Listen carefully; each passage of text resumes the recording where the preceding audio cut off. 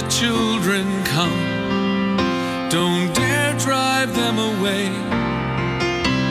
In them the kingdom comes. Hear the holy, foolish things they say. The springtime of their life decides the adults they'll become. So let the children come.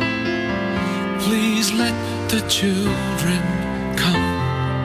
Welcome to Children's Bible Journey, with stories and songs just for kids. We have a dramatized Bible story coming up, but let's get today's program started by singing praises to our awesome God. You, God promises to uphold me.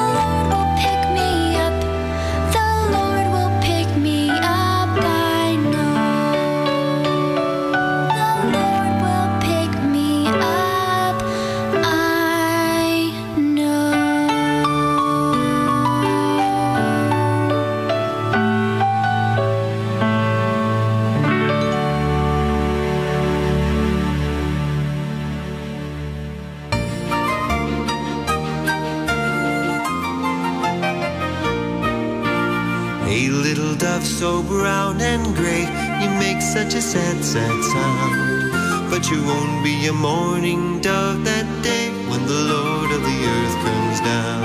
And hey, willow tree with the falling leaves that flow like tears to the ground. There won't be a weeping on that day when the Lord of the earth comes down. You'll be a laughing willow and a dancing dove, made brand new by the Lord of love. No more sorrow, only joy above. Laughing willow and a dancing dove.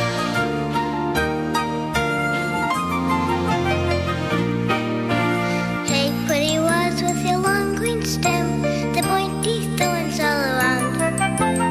You'll be a joy to hold that day when the Lord of the earth comes down.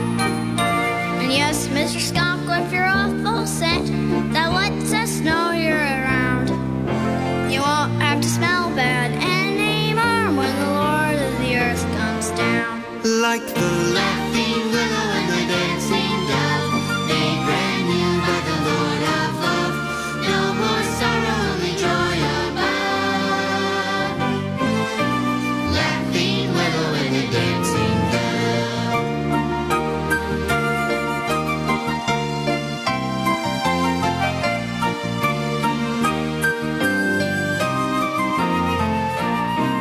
And little one, with your face so sad, does it seem your life is turning out so bad? Well, the Lord of love, given half a chance, makes your heart to smile and your feet to dance.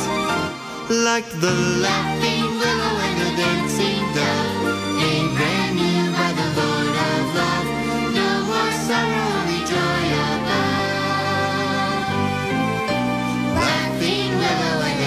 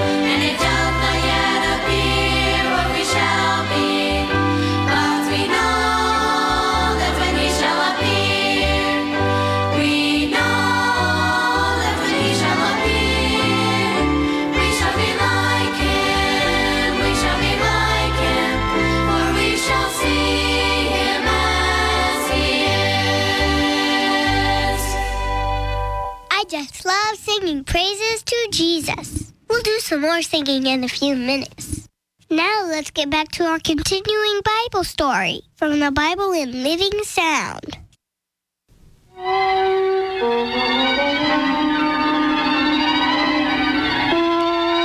That night, King Xerxes could not sleep. As was his custom, he summoned a scribe to read aloud from the scrolls that contained the history of his reign. Such reading often soothed the king to slumber. Yes, read. What say the chronicles of Queen Esther? In the 3rd year of the reign of King Xerxes, the king sought a new queen among the women of his kingdom. Royal favor fell upon a young maid, Esther by name, and she was crowned Queen of Queens. Well, go on. Read on. One Mordecai, the Israelite, who sat at the palace gate, did discover and report the plot of 2 servants who sought to lay hands upon the king. When an inquisition was made of the matter, royal justice was swift, and the 2 traitors were hung on a tree. What honor and dignity has been awarded this Mordecai? Well, there is no record, Your Majesty. No record? That's strange.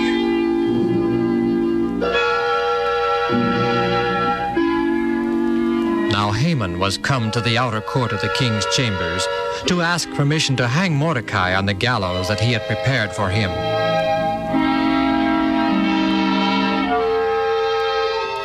Haman, your chief advisor, seeks audience, Your Majesty. Yes, let him enter.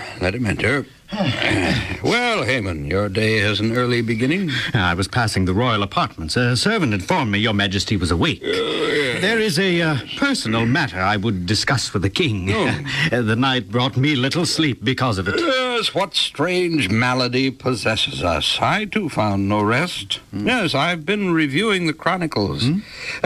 Haman, what shall be done for the man whom the king delights to honor? To whom would the king delight to do honor more than myself?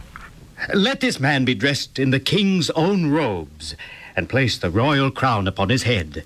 Then mount him upon your majesty's favorite stallion. And to ensure this position, one of the king's most noble princes might lead him through the streets of the city, proclaiming for all to hear, "Thus is it done unto the man whom the king delights to honor." Oh, yes. Excellent, Haman, excellent. Take my robes, crown, and stallion, according to your plan, and grant this honor to one called Mordecai. You will find him near the palace gate. Lead him through the city. I shall sleep now. What was this personal matter that keeps you from sleep? Another time, your majesty. Another time.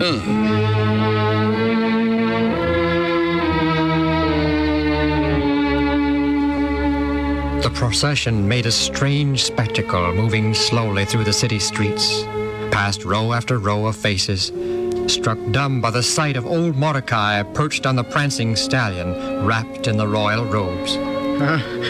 Thus shall it be done unto the man whom the king delights to honor. Is it really Mordecai? Why, of course, even under those heavy robes, it is Mordecai. How could it be? Who will believe we saw such a sight? Haman believes it and doesn't like it. Just look at his face. Thus shall it be done unto the man whom the king delights to honor. This day Haman will always remember.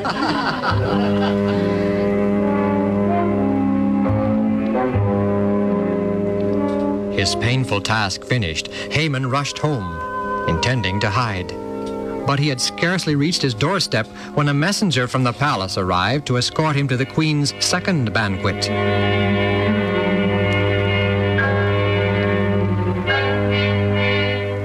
At first, Haman found it hard to feel the joy he expected such an important occasion to bring. But an hour in the glittering banquet hall dimmed the humiliating memory of the morning, Your majesties have heaped honors upon my head. To sit at banquet for a second time with the king and queen fulfills my utmost dream. I could taste death at this moment and be supremely happy. Oh, now my patience is at an end. What is your petition, Queen Esther? Ask it, and it shall be granted. If I have found favor in the king's sight, and if it would please the king, let my life be given me at my petition, and my people at my request. What? For we are sold, I and my people, to be destroyed, to be slain, and to perish. Your people, Esther? I don't understand. If we had been sold into bitter bondage, I would hold my tongue. But we were sold not by any offense against the kingdom, but only to feed the pride and revenge of one man. In your name, he has sent a decree to exterminate all Israelites in Persia. If Israelite blood must flow, let mine be the first to stain the streets of Shushan. You are an Israelite, Esther? Yes, I am. Well, who is he and where is he that would presume to destroy my queen and her people? The enemy who thirsts for Israelite blood sits at this very table. Mercy, my queen, mercy. I did not know that you were an Israelite. Oh, please, please, spare me. Spare me. Let go my arm, Haman. How dare you touch the queen before me in her chambers? Seize him! No, I served you well. I didn't know she was an Israelite. I meant no harm to the queen. Take him away! No! Hang him immediately!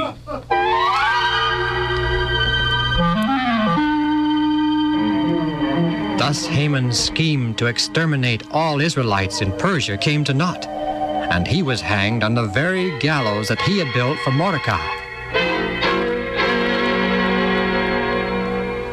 And King Xerxes appointed Mordecai to serve as his chief advisor in Haman's place. The Israelites continued to live in peace with their neighbors throughout the Persian Empire, thanks to the courage of Esther, who defied death and went before the king to plead with him for the life of her people.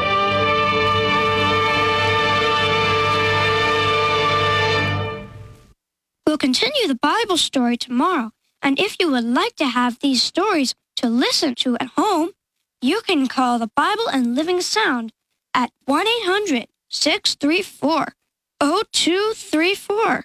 That's 1-800-634-0234. Now here's some more music before we have to say goodbye.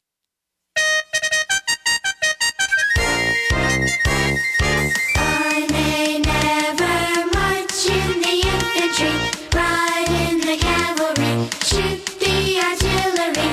I may never fly o'er the enemy, but I'm in the Lord's army. Yes, sir! I'm in the Lord's army. Yes, sir! I'm in the Lord's army. Yes, sir! I may never march in the infantry, ride in the cavalry, shoot the artillery. I may never fly o'er the enemy, but I'm in the Lord's army. Yes, sir! But I'm in the Lord's army. Yes, sir! Hey, Sam, look out your window. What do you see? Well, I see trees, grass, cars, buildings, and some kind of bird. Do you know that there are things out there that are so small that you can only see them with a microscope, and they can kill you? Are you trying to cheer me up? They're called germs, and there are 100 million of them right out there just waiting to make you sick. I'm already sick. That's why you came to visit me. I was reading in a book that there is something we can do to fight those germs, and I'm not talking about medicine or getting a shot. Do you know what that is? Close the window? We can be happy. Happy? You mean as in ha-ha happy? That's right. When we have a positive attitude and we aren't grouchy or angry all the time, we help our bodies fight germs because our immune system is working harder than when we're sad or depressed. So are you happy, Sam? I was until you started talking about germs. King Solomon said that happiness can fight disease. Solomon? The Bible guy? Yes. I learned a Bible verse last year that says, "A cheerful heart is good medicine, but a crushed spirit dries up the bones." That's Proverbs 17:22. What do you think about that? I think I need to lie down again. I feel my bones drying up. Well, you just go to sleep and I'll come back and visit you later. Sam, I've got to make you happy so you can heal faster. You're a true friend, Rico. Like the Bible says, he who lets a sick friend sleep makes his bones better. Where's that found? Sam 5:2. I thought so. God has given us everything we need to be healthy inside and out. During Creation Week, He established a health plan for every creature on earth. To learn more about healthy living and about the God who created us all, go to kidsbibleinfo.com. That's kidsbibleinfo.com. This program was brought to you by the Children's Ministries Department of the General Conference of Seventh-day Adventists.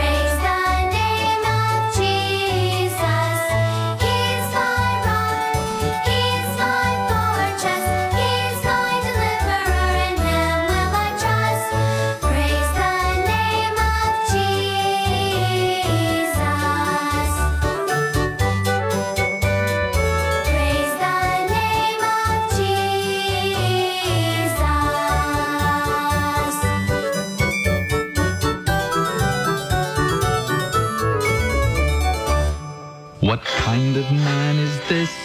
What kind of man is this? He spoke to the rain and the rain stopped falling, and he spoke to the wind and the wind stopped blowing, and he spoke to the waves and the waves stopped rolling. What kind of man is this? What kind of man is this? He must be the Son of God. He must be the Son of God, 'cause he spoke to the rain and the rain stopped falling, and he spoke to the wind and the wind stopped blowing, and he spoke to the waves and the waves stopped rolling. What kind of man is this? What kind of man is this? What kind of man is this? What kind of man is this? He spoke to the rain and the rain stopped falling, and he spoke to the wind and the wind stopped blowing, and he spoke to the waves and the waves stopped rolling. What kind of man is this? What kind of man is this? He must be the Son of God. He must be the Son of God, 'cause he spoke to the rain and the rain stopped falling, and he spoke to the wind and the wind stopped blowing, and he spoke to the waves and the waves stopped rolling. What kind of man is this? What kind of man is this?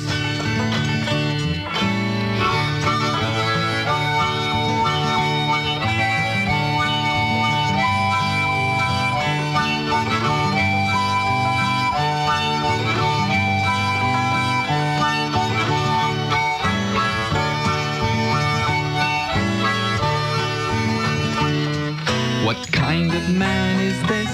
What kind of man is this? He spoke to the rain and the rain stopped falling, and he spoke to the wind and the wind stopped blowing, and he spoke to the waves and the waves stopped rolling. What kind of man is this? What kind of man is this? He must be the Son of God. He must be the Son of God, 'cause he spoke to the rain and the rain stopped falling, and he spoke to the wind and the wind stopped blowing, and he spoke to the waves and the waves stopped rolling. What kind of man is this? What kind of man is this? He must be the Son of God.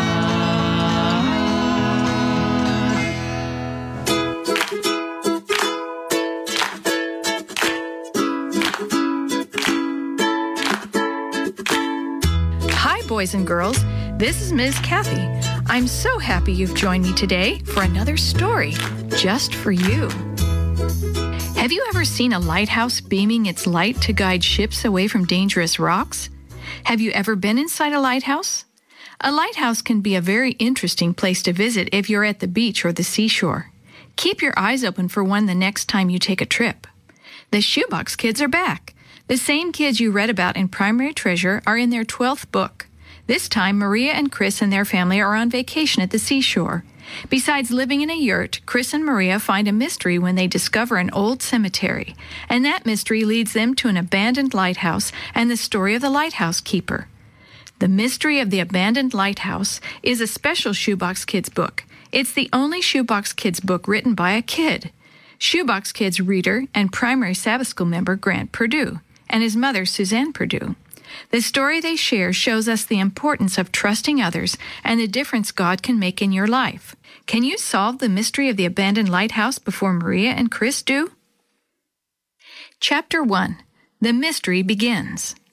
"Why are we stopping here?" asked Chris as the Vargas' car pulled up in front of a round, funny-looking structure. The Vargas' were just beginning their family vacation. Chris, Maria, and Yo-Yo knew they were spending it at the beach, but they didn't know where. Mr. and Mrs. Vargas had decided to surprise them about staying in a yurt in a beach state park. "This is where we're staying," replied Mr. Vargas. "In that thing?" exclaimed Chris. "What is it? It looks like a yurt," said Maria in a know-it-all voice. "A what?" Chris asked. "A yurt," Maria repeated as she climbed out of the car. "It's like a round tent, except it's sturdier because it's supported by a wooden framework inside." "So how come you know so much about yurts?" asked Chris as he followed her out of the back seat. "Yurts," corrected Maria. "I learned about them in school. The Mongolian people live in them, except their yurts are made out of animal skins." "Oh, cool!" exclaimed Chris. "I hope ours is." "Ours is made of heavy canvas," said Maria as she walked up the path to the yurt. Chris and Yo-Yo followed close behind. "Hey, look! It has a wooden door just like a real house," said Chris. "But I can't see anything inside." He tried to peer through the window. "Maybe there are Mongolians hiding in there." "The shade's down, Chris," said Maria. "Besides, there aren't any Mongolians around here. They live on the other side of the world. They're nomads."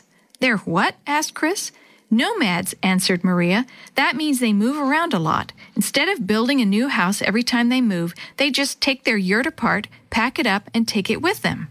"But this isn't Mongo," said Yo-Yo, tugging on Maria's pant leg. "It's the beach, so why are there yurts here?"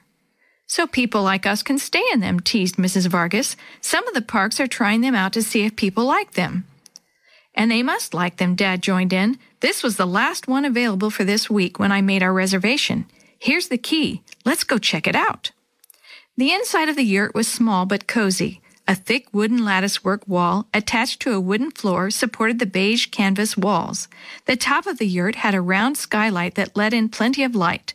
Against the far wall, a small electric heater was built into a low wood wall. On the left side of the yurt was a bunk bed with a double bed on the bottom and a single bed on top. Across from it was a futon that folded down into a double bed. In between was a low wooden table. "Ooh, Mommy, this is so cute!" exclaimed Yo-Yo. "But where's the bathroom?" "It's down the path that goes right behind our yurt," said Mrs. Vargas. "I'll show you as soon as we get settled. It's for all the campers in this area. That's where the showers are, too." "Hey, can I have the top bed?" hollered Chris. "Yo-Yo and Maria can sleep on the bottom. You and Mom can sleep on the futon." "Sounds like you got it all figured out, Chris," said Mr. Vargas. "Is that all right with everyone else?" "It's fine as long as Yo-Yo doesn't start kicking me," said Maria. "And if Maria doesn't knock me off the bed," giggled Yo-Yo. "Well, then, let's get our stuff and get settled," said Mr. Vargas.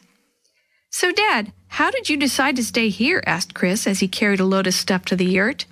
"It was actually Mom's idea," he answered. "You know how she likes the beach.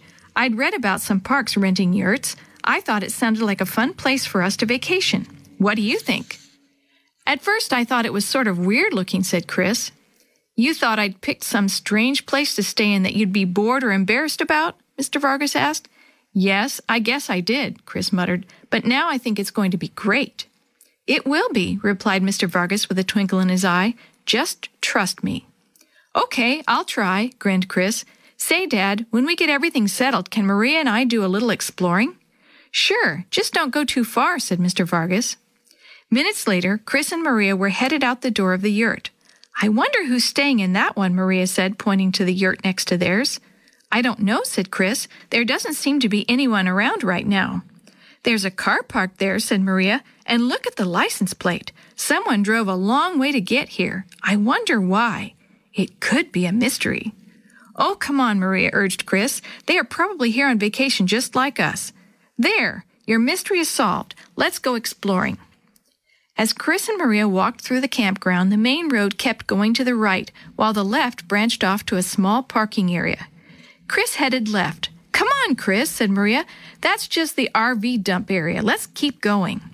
Chris stopped for a minute and looked around. Wait, he said. It looks like there's a path going up that sand dune between the trees. Let's go look.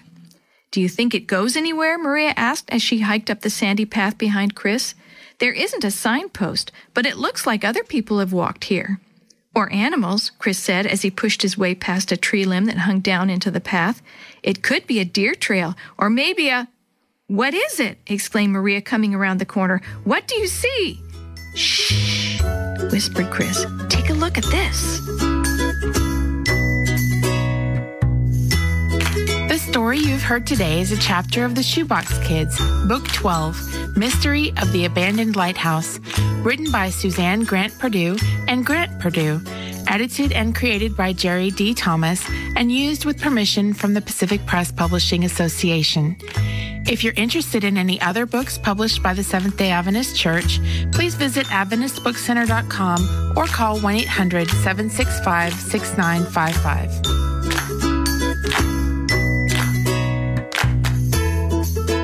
This podcast is a production of the Carolina Conference of the Seventh-day Adventist Church. Let the children come. Don't dare drive them away. And then the kingdom comes. Hear the holy, foolish things they say. The springtime of their life decides the adults they'll become. So let the children come. Please let the children come. Children's Bible Journey was brought to you by 3ABN Australia Radio and is a production of Live Talk Radio at livetalk.net.